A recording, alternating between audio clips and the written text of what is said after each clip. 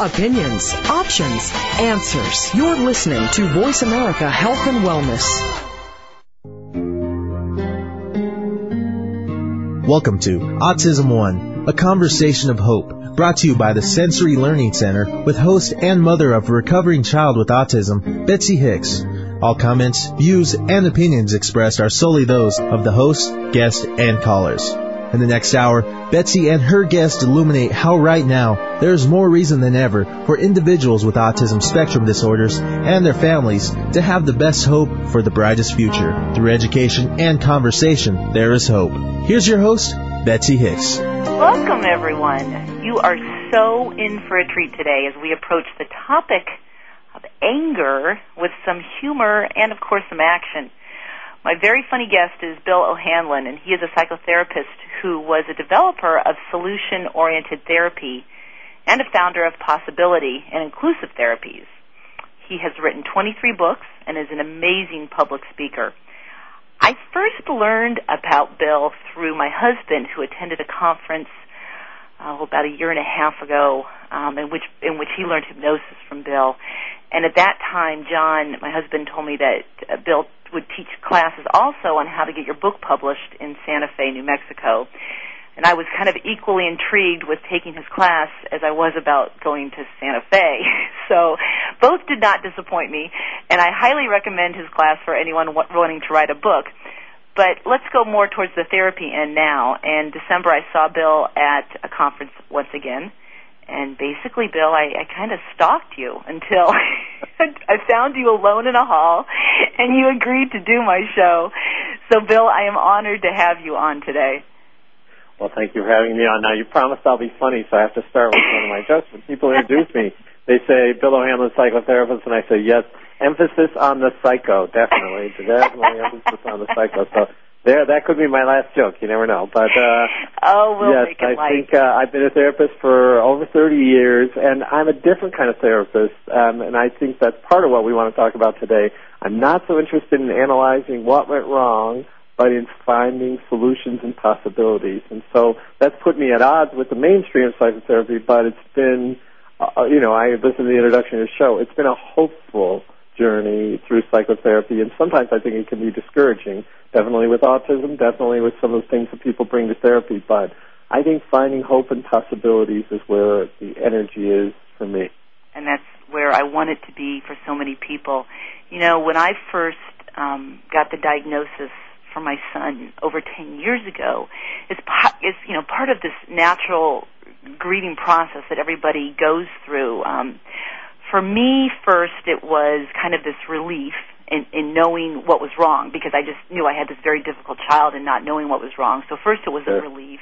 And then it kind of moved into loss, which was kind of the loss over this child I was not expecting to raise. And then it moved into anger and that kind of why me, why him syndrome. And at that time, I was fortunate to get in with a great therapist who quickly moved me into acceptance, and then eventually that acceptance moved me into action. But with so many of the patients that I see, my husband's patients and mine, and as I speak around the country, what I see is they start with denial, and that hits, and I don't want to be stereotypical here, but it tends to be more with the men. I see a lot more denial initially. But we're good at minimization. We're good at minimization and thinking nothing's wrong. My wife has to twist my arm to go to the doctor. Anytime something she's worried about, I'm, oh no, it's nothing, and then people just drop dead. Because they haven't paid attention to their health. And I think that's part of that natural tendency. And men may have a little testosterone poisoning where they do it a bit more, yes. And then when it kind of moves into, and this is true with women too, is it goes from denial right to anger, and then it just gets more anger and continued anger, and they love their children. I'm not questioning that, but they're starting to live this life of anger, and that is the whole vibration of the home. It's the whole energy of everywhere they go and everything that they do related to autism. It's about the anger, and that's the part I want to talk about today. All right, good. So how do you get out of that? Well, I think there's a couple of things. What you just said, I think, at the beginning was an important part. you can't be Pollyanna about this and say nothing's wrong, there's nothing to deal with, everything is going to be great.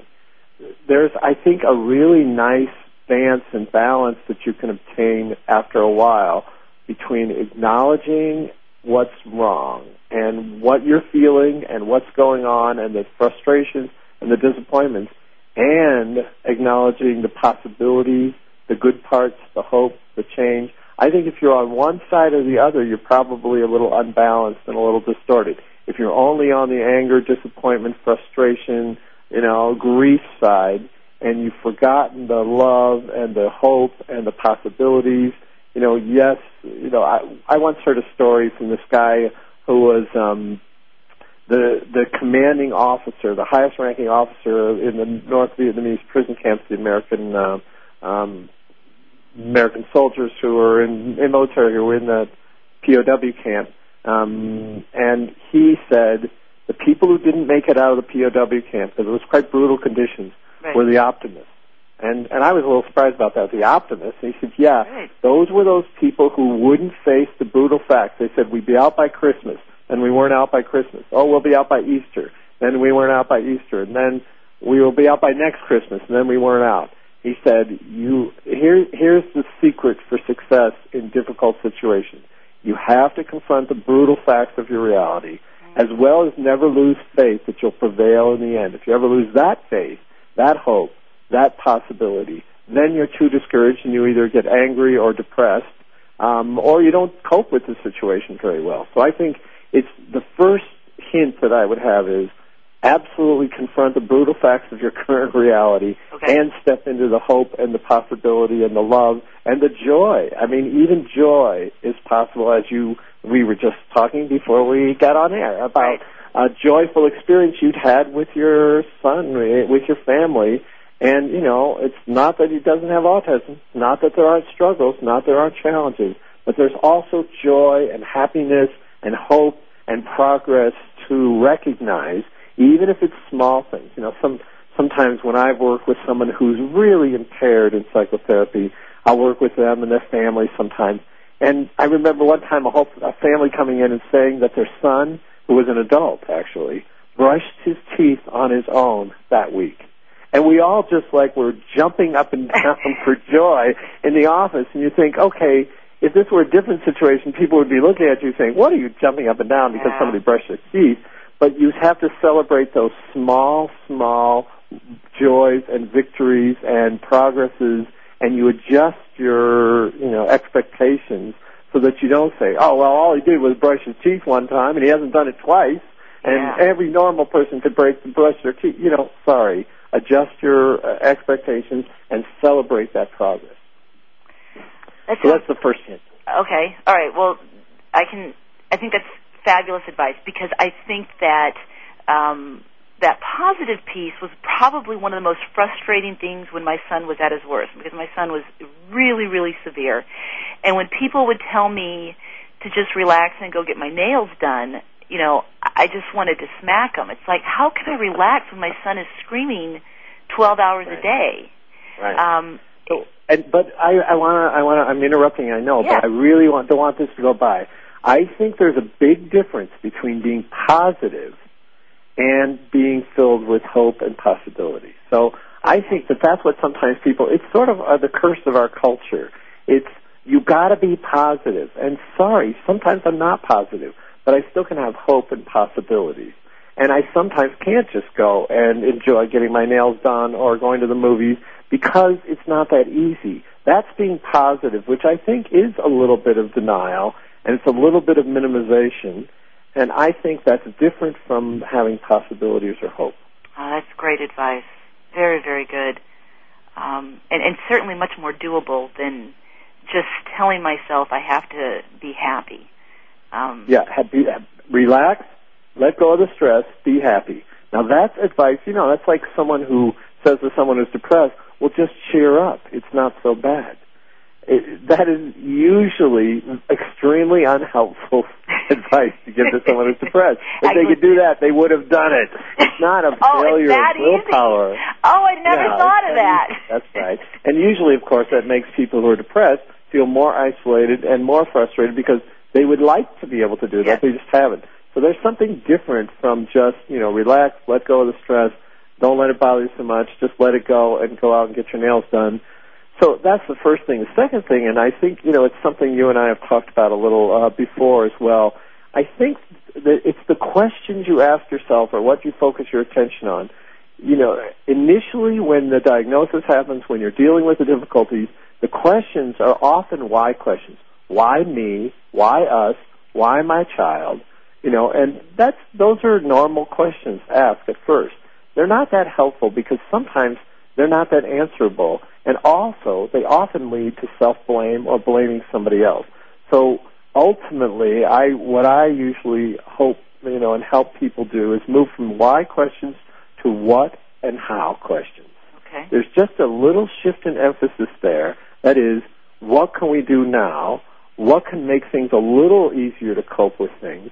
And how can we improve the situation? How can we get our child to cooperate a little more? How can we get our child to function a little better? How can we get our marriage to work a little better given this stressful situation? Or our family? Or how can I take care of myself within this difficult situation rather than why is this happening to us? Why won't he? Why won't you? Why can't I? What's wrong with me? Or what's wrong with you? Or what's wrong with him or her? And so I think those kind of questions that are asking for explanations or that are trying to find out what's wrong with someone in terms of a blame or self-blame thing, it's probably better after the first iteration of those questions to move on to other questions, which is what and how. And going back to, because so many of the children with autism are nonverbal or seem out of it, what's even sadder is that these why discussions are done right in front of the child. And it's kind of like, why is he this way? Why is he acting this way? And it's really sad that these kids kind of have to continuously hear all of these things that are not approved of about them. And they take that in. Yeah, as if they don't take it in because they're not very verbal and they're not very expressive sometimes in those areas. But, yeah, I mean, there have been some researches, and I know you know about these because we do talk about them in hypnosis. One of the prime hypnosis researchers was a guy who was actually an obstetrician gynecologist, and he did obstetric surgery as well. And he did a study, and he found that people that were under anesthesia, knocked out, unconscious, could recall things and were influenced by things that were said by the people who were operating on that person. If they said, "Oh no, he's a goner," that person's blood pressure, their vitals went down, and that person actually became, suicidal afterwards, thinking that their life was over. So he did a bunch of experiments to find out that people could recall these things. He did it through hypnosis. He would bring people back to even unconscious states. So I would never assume that somebody who's in the same vicinity is not at some level taking in even just the voice tones and the voice volumes and the nonverbals, if not the verbal meaning. But, I would certainly be careful of my words. And I guess that goes back to what we were talking about, is that I really learned early on as a therapist the importance of words and how words can influence people. Just something as simple as when people come into therapy, I say, what brings you here rather than what's the problem. Right. Bill, we're going to take a quick break.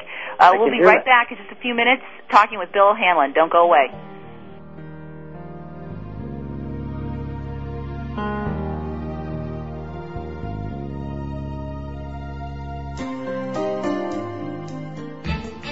A fresh look at today's health. Voice America Health and Wellness.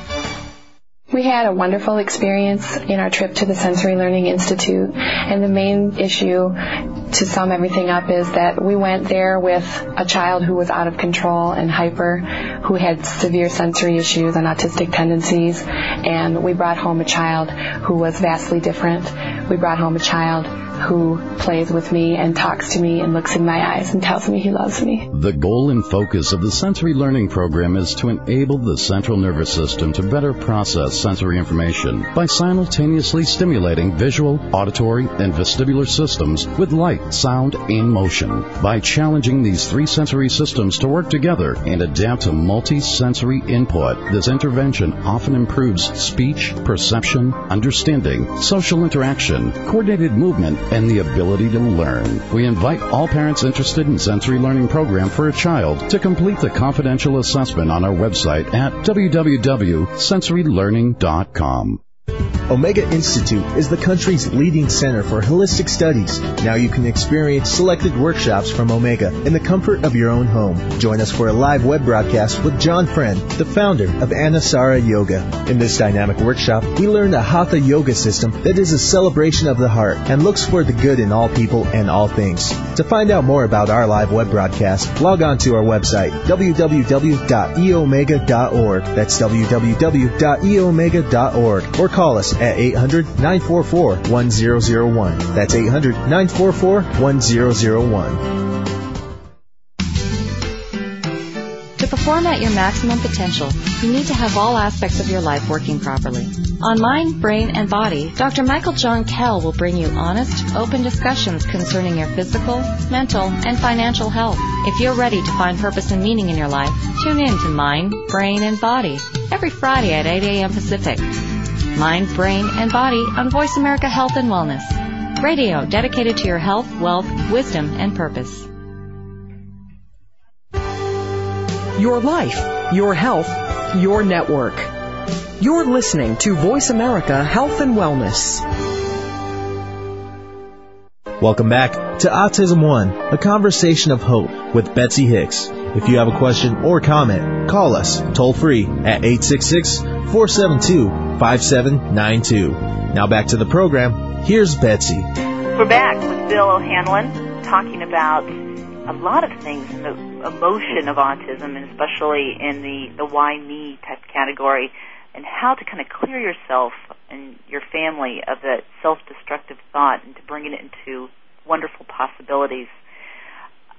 What I want to first talk to you about right now in this segment, Bill, is intention. And we've mentioned the word intention in the intro to this, and intention is something that my husband preaches a lot of. And I don't think people fully understand what intention is. So can you explain what it means to use strong intention? Yeah, I think, most people know it in terms of prayer, and there's a, joke that the prayer isn't, God, why did you do this to me? I think that's how some people pray when they're having difficulty, or just saying, make this happen. I don't think it's quite as simple as that. What you do with intention is you put your energy in a certain place. Years ago, I read this book by Viktor Frankl, who was a psychiatrist who was imprisoned by the Nazis in some concentration camps, and he made a really good point. He said, look, if every other freedom is taken away from you, you still have the freedom of what you think, of your own insides. And I think that's what I'm thinking about with intention is, where do you put your attention? Where, and there was a novelist, Alice Munro, and she said, where your mind goes, your behind will follow. And I think that's what we're talking about with intention. What are you focusing on? Again, are you focusing on all the things that are wrong? Are you focusing on where you want to go? And so there's a slight difference in that. One is focused on the past and probably things you can't change. Another is focused on the present towards the future and what possibly could change. So I think that's one of the first points to make about intention is it's focused in where you want to go rather than where you don't want to go. So when you talk about intentions, if you say, well, I don't want to feel unhappy, it's a lot harder to get to happy because your attention is focused on unhappy and getting rid of it. So right. And this has to do, intertwined with the whole law of attraction, which is finally getting a lot more attention now. Hey, it was just on Oprah, wasn't it? The Secret was on Oprah, and the book is really, that's big stuff. Actually, we had first heard about it at the same conference where John had bought the book on it first. And, of course, we watched the documentary, which we really, really loved. But even prior to that, John and I are big fans of Esther and Jerry Hicks, and Ask It Is Given, and read a lot of their work, which is also, if you want to read some really great work on law of attraction, I think Esther and Jerry Hicks have done some great work on it. No relation to us, by the way. Anyway, this is the piece. It's that law of attraction. Now, I know that you are not as focused in the autism community, but there's something I need to explain to you that you may or may not be aware of that's a huge energy in the autism community, and that is this anti-vaccine campaign. You know, I'm every bit as much in agreement that vaccines have largely contributed to the autism increase. So that being said, please know that I do understand that. However, all of this energy is consistently going out towards anger at the CDC, this anti piece, as opposed to what can we do to give attention to a company who's going to make safe vaccines? What are we going to give attention to cleaner water? Are we going to give attention to clean air? You know, these are things that are being avoided in the whole anger of it all. Well, I think you said it really well, and that is, you know, it's not enough to be against something. You have to be for something. And what are you for, and where are you putting your attention? Is your attention on opposing things again and again and again, or is your attention and intention on what you want to have happen? Like you said it pretty well. Where, you know, who's making and how could we support somebody who's making safe vaccines? Because you really do want to have your kid vaccinated to protect them from certain things. And you also don't want them to be harmed. And you don't want any kids to be harmed. So what are you putting your attention on? And it's not just in the vaccine area. What are you putting your attention on in your family? Are you putting your attention on not this and anti-this? Or are you putting your attention on, I want a peaceful time in my family and a loving family, a loving and peaceful family? Is that where I'm putting my attention? Or am I putting my attention on how can I get the screaming to stop? Mm-hmm. You know, it's again, a difference in orientation, and one of them leads your energy on and one of them holds your energy back. And I think that's another one of the skills of shifting your attention. You always have that freedom, whether someone's holding a gun to your head or not, whatever circumstances you're in. You always have freedom of where you put your attention, how you think, what you focus on. Sometimes you don't have any choices about thousands of other things, but you always have a choice of where you put your attention and intention. And it's so, and that was probably one of my favorite parts of The Secret is when they talked about Mother Teresa, and when when she said, "Don't invite me to an anti-war rally, I won't come. Invite me to a peace rally." That's nice. And I thought that really helps people understand, a little bit more as to where they have to focus. So yes, I think that is a big part of all of this, is this whole intention, this law of attraction, wanting to say the things that you want. Now, it's interesting, when my son was at his worst, I would consistently, probably in my mind, it was a prayer that I would say over and over and over again whenever he would be screaming. And at the time, I have to say there were moments when I felt like, is anybody listening? He's still screaming. I'm still making the same positive prayer, but he's still screaming. And you really do get, I mean, now, many years later, I think, wow, what a wonderful gift all of that progress was. How many people I'm able to help because of where I was, all the things that each step of the way taught me, how every scream brought me to a different place, all of the positive things. It's easy to say that now, but I know that when you're in it, it's so easy to feel like you're not being heard. And that's part of it. You say in this law of attraction or intention, but I say every day I pray for him, and is it a matter of then at one point this acceptance, or do you keep your intention to where you want it to be? How do you deal with that frustration part when you're not getting what you're asking for. Or so. Well, I think that, what you said is, and what I said earlier, what you just said and what I said earlier is there, acknowledge the frustration and keep yourself focused on the day or the time in the future that it will be there, that you will be closer to that. I mean, here you are 10 years later, and you're in a much different place with your kid. Now, it's easy for, you to say that now because somebody's right in the middle of it. It's harder for them, but that's partly why you go, read books, talk to other families, connect with other people, listen to this kind of radio show, watch DVDs and videos about this stuff to give you some sense. Somebody else has been here and they made it out the other side. That gives, I think, a lot of hope. So when you're frustrated, when you don't think it's going fast enough, just keep your eyes on the prize. Keep yourself in that faith. Doesn't mean you can't be frustrated in the moment. I think that's the key is where are you going to put your attention and where are you going to put your intention. You're going to get sucked back into it. It'll never change. What's wrong with him? What's wrong with her? What's wrong with me? Why did this happen to us? If you put your attention there, it's going to probably increase your frustration and your unhappiness and the atmosphere, that sort of negative atmosphere in your family. Yeah, that's for sure. That happens quickly. So then going back to what it is we're asking for, and that's the part that I think it's tricky.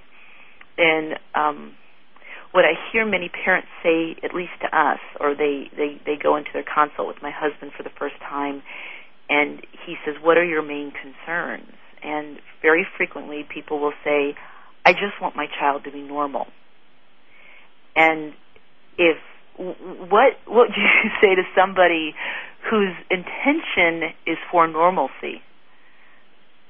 Well, again, sometimes I ask people in my psychotherapy things, what would make things better? And they say, winning the lottery. And I say, yeah, okay, but given the amount of money you have now and the situation now, what could you do within that situation? So I just reframe the question, that is, it's not, I want my child to be normal. What you actually want is some sort of loving, peaceful atmosphere. So go beyond the specific request of, I want him to not scream, or I want him to look me in the eyes, or whatever it is that you're saying. And then I ask the next question, okay, if he weren't screaming or she weren't screaming or they were looking you in the eyes, what would happen? Well, I'd feel connected to them. So, why don't you focus on that? Let's focus on you really want to be connected to your child. Now, that may not involve eye contact. Maybe it involves something else. It may not involve playing a board game. It may involve something else. So go to the intention beyond the specific request. I want my child to be normal. I want to win the lottery. And say, well, okay, once you won the lottery, what would be happening in your life? Well, I'd be less stressed. Okay, well, so let's focus on reducing your stress. That's a more realistic intention for you to put your attention on. Don't get hung up on the process of getting there. Get interested in the outcome. It's not, I want a normal child or no problems in my life. That's not a realistic outcome. Once this happens, whatever you're hoping for, what will be the outcome then? We'll have a more loving family. I'll feel better. I'll feel less frustrated. I'll feel happier. We'll have a better marriage. We'll have a better family. Things will be more peaceful. Whatever it is, focus on the end goal rather than the process. And that's the same thing with prayers. I mean, if you say, God, help me find a parking place, that's too specific. But you say, God, help my life be less stressed. And that's a little more, then it gives God some, leeway. So those people who pray for those specific things, I think, that's when they get hung up because they say, hey, you didn't give me the parking place.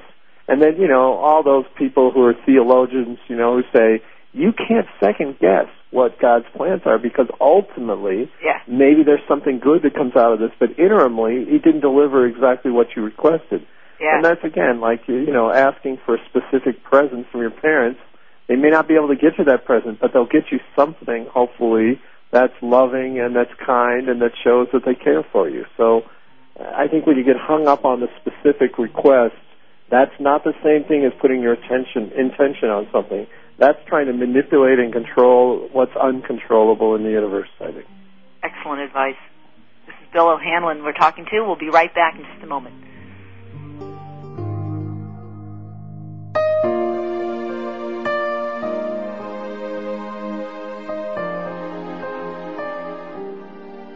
Opinions, options, answers. Voice America Health and Wellness.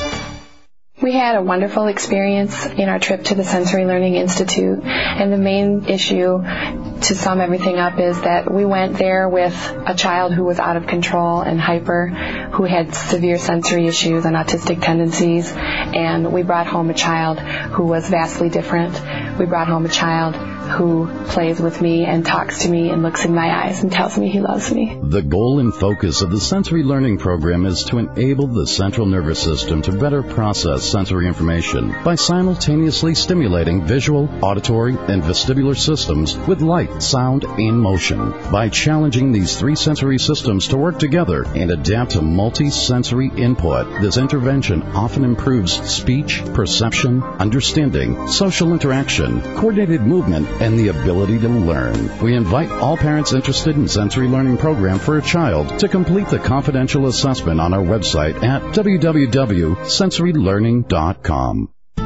The true meaning of your dreams doesn't have to be a mystery. Join host Bob Haas, author and pioneer in dream science, to understand what your dreams mean and how they impact your daily life. Bob and his panel of experts from the International Association for the Study of Dreams will provide facts about dreams and discuss techniques of translating your own dreams and how you can use them for your mental and physical well-being. Dreamtime will further explore the research and science of dreaming and deliver a powerful comprehension of the function of dreaming. Listen live to Dreamtime with Bob Haas every Wednesday at 9 a.m. Pacific Standard Time on the Voice America Health and Wellness Network and discover the science behind your dreams. Again, that's every Wednesday at 9 a.m. Pacific Standard Time on the Voice America Health and Wellness Network. Good health is more than good medicine. Good health starts with good nutrition. On Designer Health, with certified nutritionist, author, and host Carol Simentaci, get back on the health track. Carol provides expert advice as your mom, your nutritionist, and your health coach. From eating your vegetables, the hows and whys of good food and meal preparation, to insight into nutritional supplements and tips to progress on the road to wellness. Designer Health with Carol Simentaci broadcasts each Monday at 3 p.m. Pacific, 6 p.m. Eastern on the Voice America Health and Wellness channel. Designer Health. Achieve your personal health goals one step at a time. Opinions, options, answers. You're listening to Voice America Health and Wellness. Welcome back to Autism One, a conversation of hope with Betsy Hicks. If you have a question or comment, call us toll free at 866-472-5792. Now back to the program. Here's Betsy. Welcome back. If you're listening to Bill O'Hanlon today with me and as fascinated with this man as I am, I urge you to go to his website. As we mentioned at the very beginning of the show, Bill has written over 20 books. Are you at 23 right now, Bill? Or have you written any in the last? But I'm at 28. Actually. Oh, you're on 28. You need to update your website. I know. I was just seeing that. I heard that when you said that. I thought, I need to update that website. Sorry. So I'm too busy writing books to update my website, of course. His website is. Do you prefer to send people to BillO'Hanlon.com? Yeah, BillO'Hanlon.com is fine, and you can't have any abbreviations. And I have an apostrophe in my last name, but on the web there are no apostrophes. So no apostrophes allowed. Bill O'Hanlon, O'Hanlon.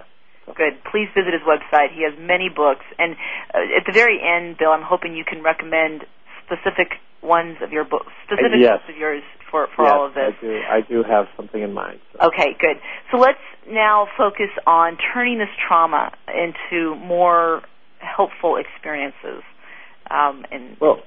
Actually one of those books that I wrote of the 28 was a book called Thriving Through Crisis, and the MS Society, the Multiple Sclerosis Society, actually chose it as one of their books of the year and won an award because it really helps people deal with crisis. And you know what got to me as I was listening to the media talk about trauma? I think the good news is we've recognized trauma and what an effect it has on people. And having a diagnosis, with your child having autism is quite a traumatic event for most families, most parents, most people. But there's no sentence that is carried out that it has to continue to be traumatic.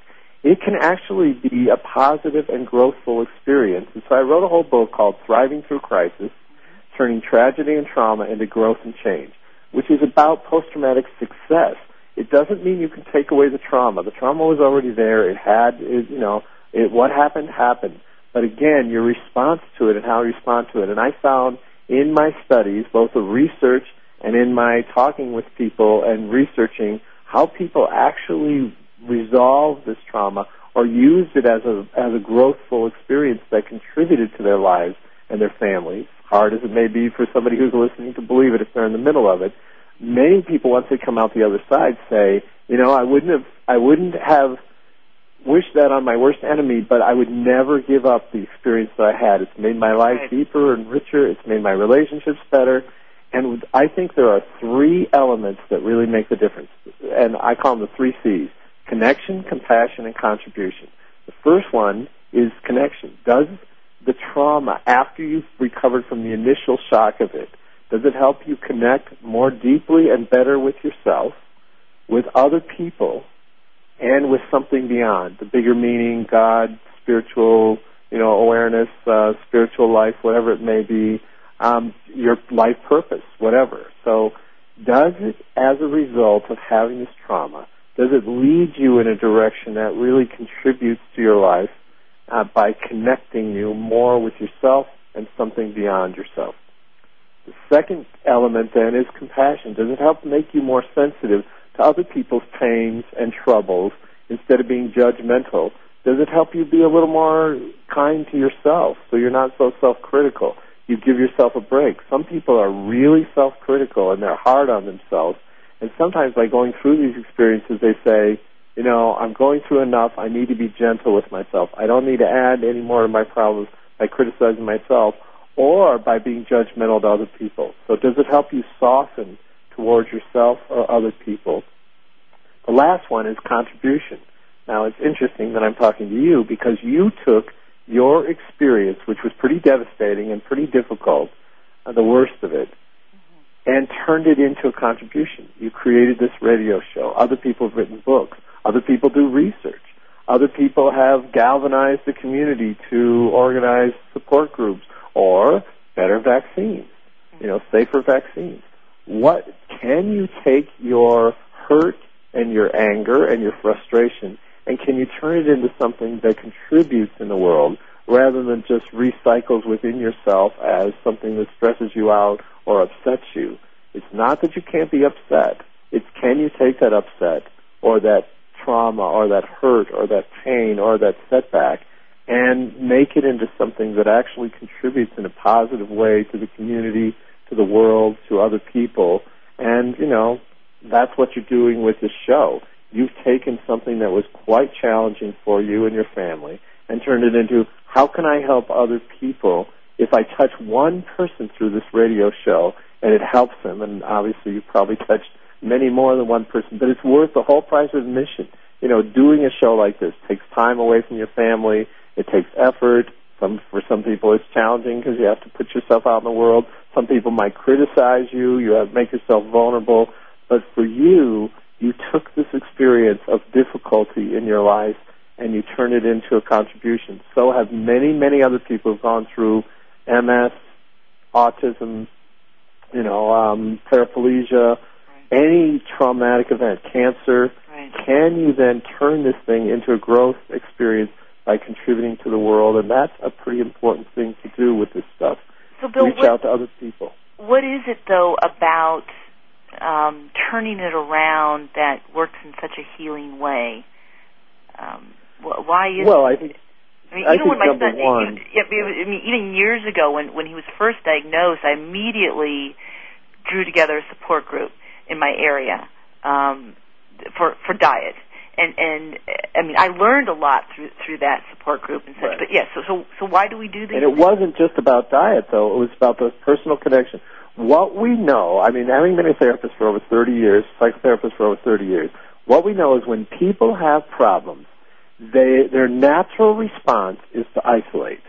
That's the natural initial response. Why? Because you feel alienated and alone. You don't feel like anybody else can understand what you're going through. You don't have time to deal with anybody else because you're overwhelmed by this thing. And you don't want to get hurt because you're already hurting. And being around other people, sometimes they say the wrong thing or they say something stupid or, undermining, or they just don't understand. And then you feel more and more alienated. Almost everybody with a serious problem and a serious trauma feels alone and alienated. So if you take the effort like you did to create a support group, we already know from the research that people who have better social connections are generally happier, are healthier, and cope with stress better. It reduces stress and it helps you cope with stress better. So the first, element is your first impulse to go out and start a support group focused on diet, but a support group was a really good impulse. And again, I hate to say it, but this is where men fall down, and women seem to do a little better because men don't want to know about anybody else. They don't want anybody else to know what they're going through typically. Right. And we're socialized like that to be strong and alone. And even with our spouses or our friends, we don't want to tell them. Actually, I don't know, you may have focused on this because I haven't heard all your shows, but I've been watching the television series The Shield on DVD. My wife and I had never seen it, and we rented one, and we got kind of hooked into the characters. And this very tough, corrupt cop has a child diagnosed with autism, and he doesn't want to tell any of his friends. And they find a book in his car one day, and he sort of admits it, but he doesn't want anybody to know. He's ashamed of it. He feels isolated. He feels as if no one will understand. And when I watched that, I thought, boy, that is a typical, and he's very testosterone-filled male. That's typical testosterone poisoning male. He doesn't want to let anybody know because he doesn't want to be vulnerable. And I think we all have that tendency as well, just not to be vulnerable or to withdraw from people, whether it's male or female. And so going against that is a really very healthy instinct, I think, after the initial shock and the initial withdrawal. Well, we have about a minute and a half towards break, but I am curious to know what a woman, or once again, I hate to just always say it's about the man, but we'll just say in this particular case, what a woman may do if her husband is stuck in that piece. Can you help bring somebody out of that, or do they have to come to that realization? Well, I hate to sound like What About Bob the movie, but baby steps, baby steps. Yes, I think there are some small ways to move them towards. If you try and move them too fast, they withdraw back into the cave. So I think small steps and small little connections, little openings, but take those and don't push it too much, and then wait for the person to take them up, and then move on a little small steps. Yeah. Well, and then that goes back a little bit towards that whole connection piece. And I think that is huge. The connection part, as I think back on my last decade of the connection certainly the connection I've felt spiritually, the connection I have towards all of my children, and the connection I have towards,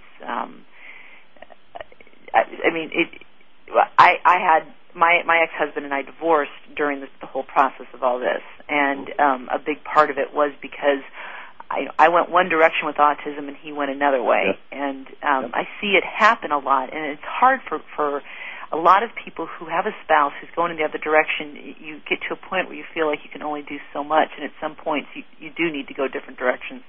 But it's always even more difficult on some situations, so I don't like to condone that. But take those steps where you can. Very good advice. We're going to take our last break here. We'll be right back with Bill O'Hanlon.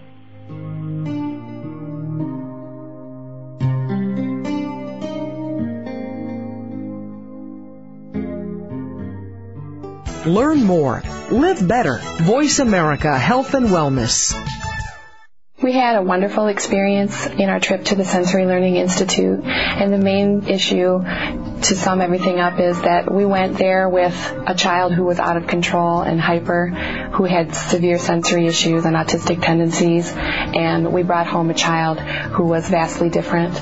We brought home a child who plays with me and talks to me and looks in my eyes and tells me he loves me. The goal and focus of the Sensory Learning Program is to enable the central nervous system to better process sensory information by simultaneously stimulating visual, auditory, and vestibular systems with light, sound, and motion. By challenging these three sensory systems to work together and adapt to multi-sensory input, this intervention often improves speech, perception, understanding, social interaction, coordinated movement, and the ability to learn. We invite all parents interested in sensory learning program for a child to complete the confidential assessment on our website at www.sensorylearning.com. Omega Institute is the country's leading center for holistic studies. Now you can experience selected workshops from Omega in the comfort of your own home. Join us for a live web broadcast with John Friend, the founder of Anusara Yoga. In this dynamic workshop, we learn the Hatha Yoga system that is a celebration of the heart and looks for the good in all people and all things.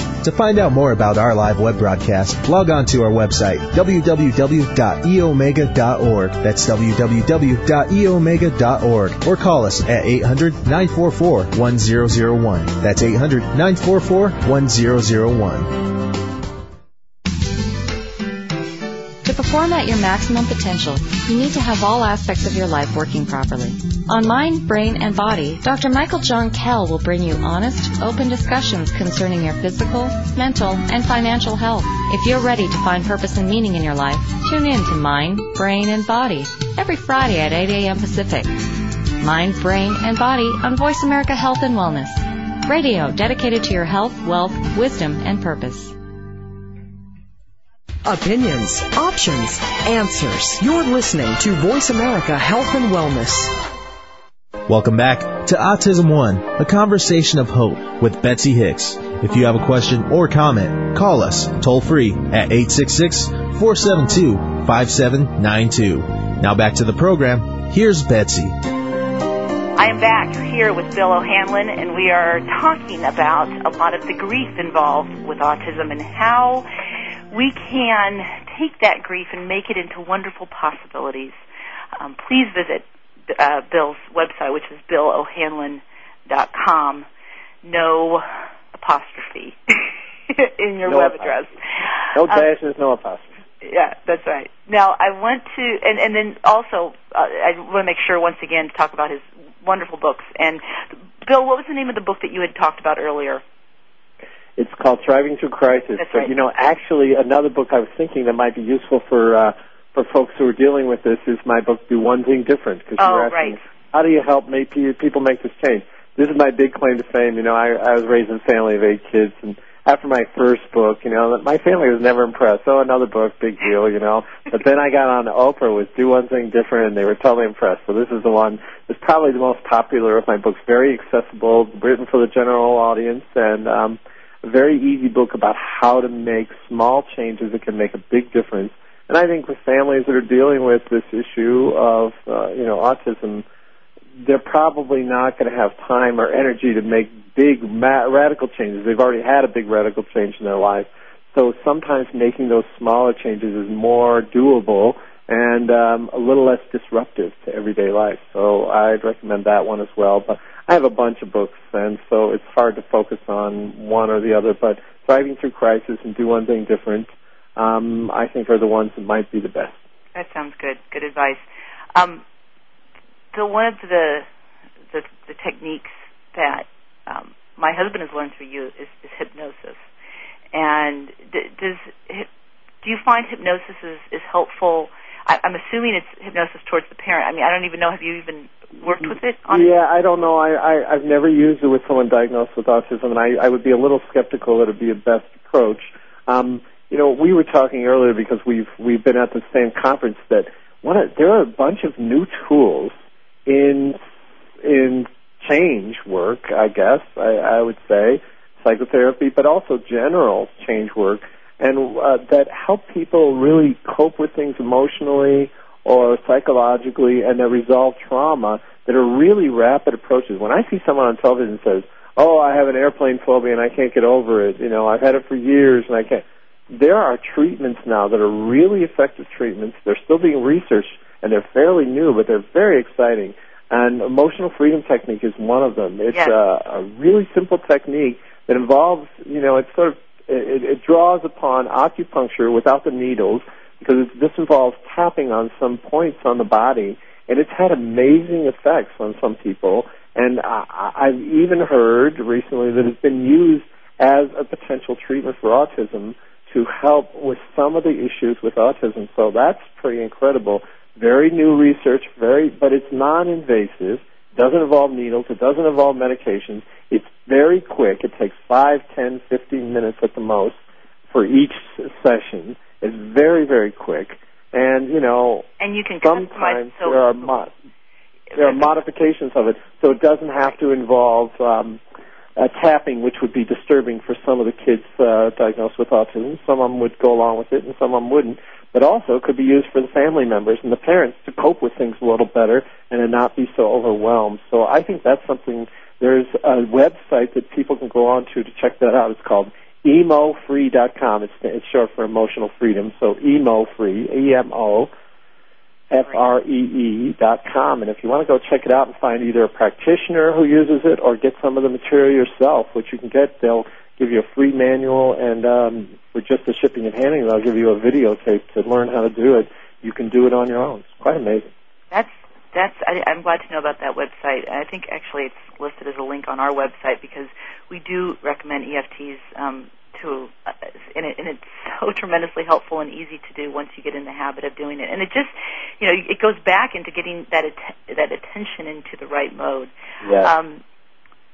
I guess my husband, I have to ask the question that my husband asked as he's walking. He delivered a question by proxy. I heard he was going to throw a question at me. I want to hear this question. He's listening. So, John, I know you're listening right now. And as he walked out the door, I said, and he adores you, Bill, so I knew. I can see his smiling face right now. It's in my imagination. So I said, what would you want to ask Bill? And, of course, John's questions are never easy, nor are his answers, but his question was, from a psychotherapeutic perspective, and I actually had to write that down, and I spell it too, but I did okay.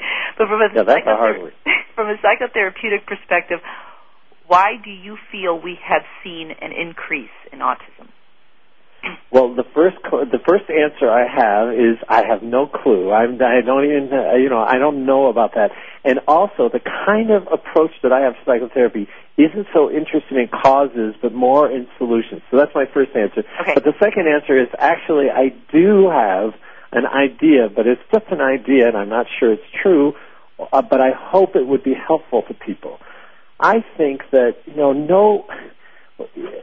you and your husband and I all go to a conference. It's a body-mind conference. And I think that we didn't know for years that the body, the mind, the heart, the spirit, the guts, and also people's relationships have a lot to do with illness. It's not just genetic or biochemical. It's not just chemical-based.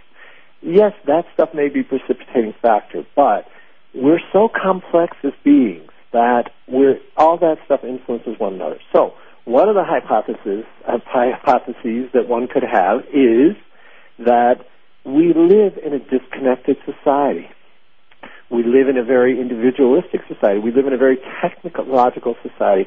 I was reading, and I'm sure you know this stuff, that the incidence of at least the diagnosis of autism in the Pacific Northwest and around Silicon Valley has skyrocketed, either because we're recognizing this more or those kind of behaviors, if you will, the isolated sit behind your computer for 18 hours a day writing computer code and being on surfing the Internet as being rewarded and selected for. So there's a social and cultural aspect, I think, and we have this society that invites us to isolation, that invites us to focus internally and disconnect.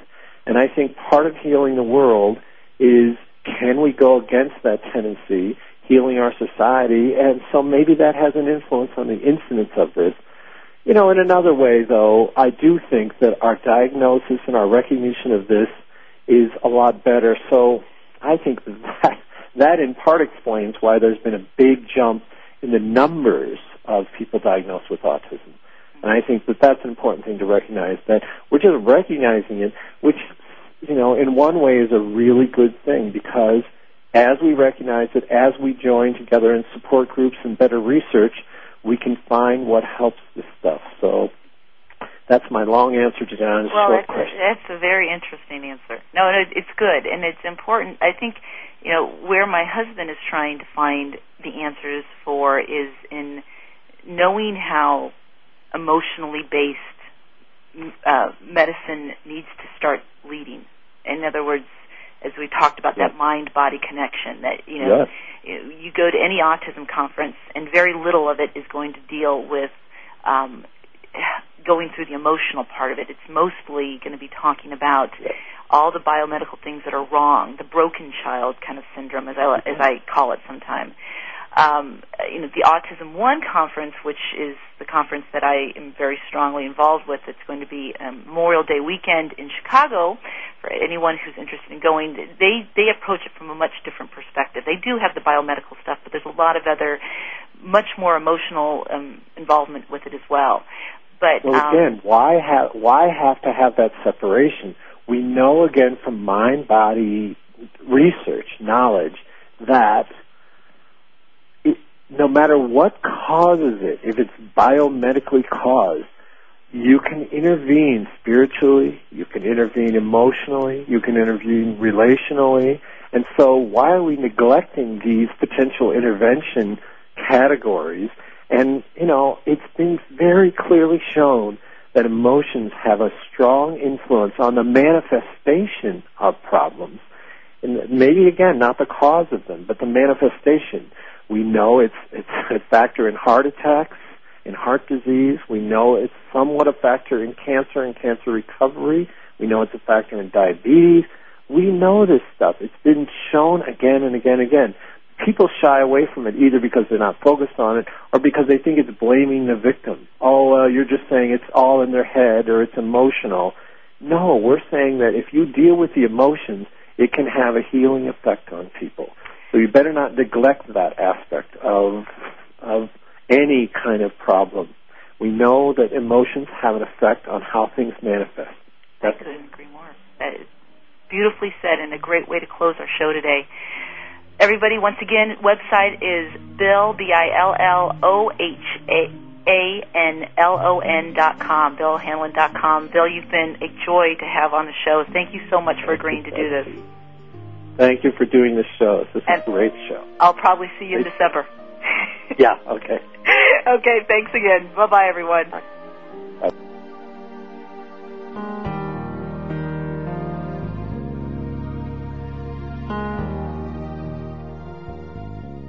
The Sensory Learning Center would like to thank you for listening to Autism One, a conversation of hope.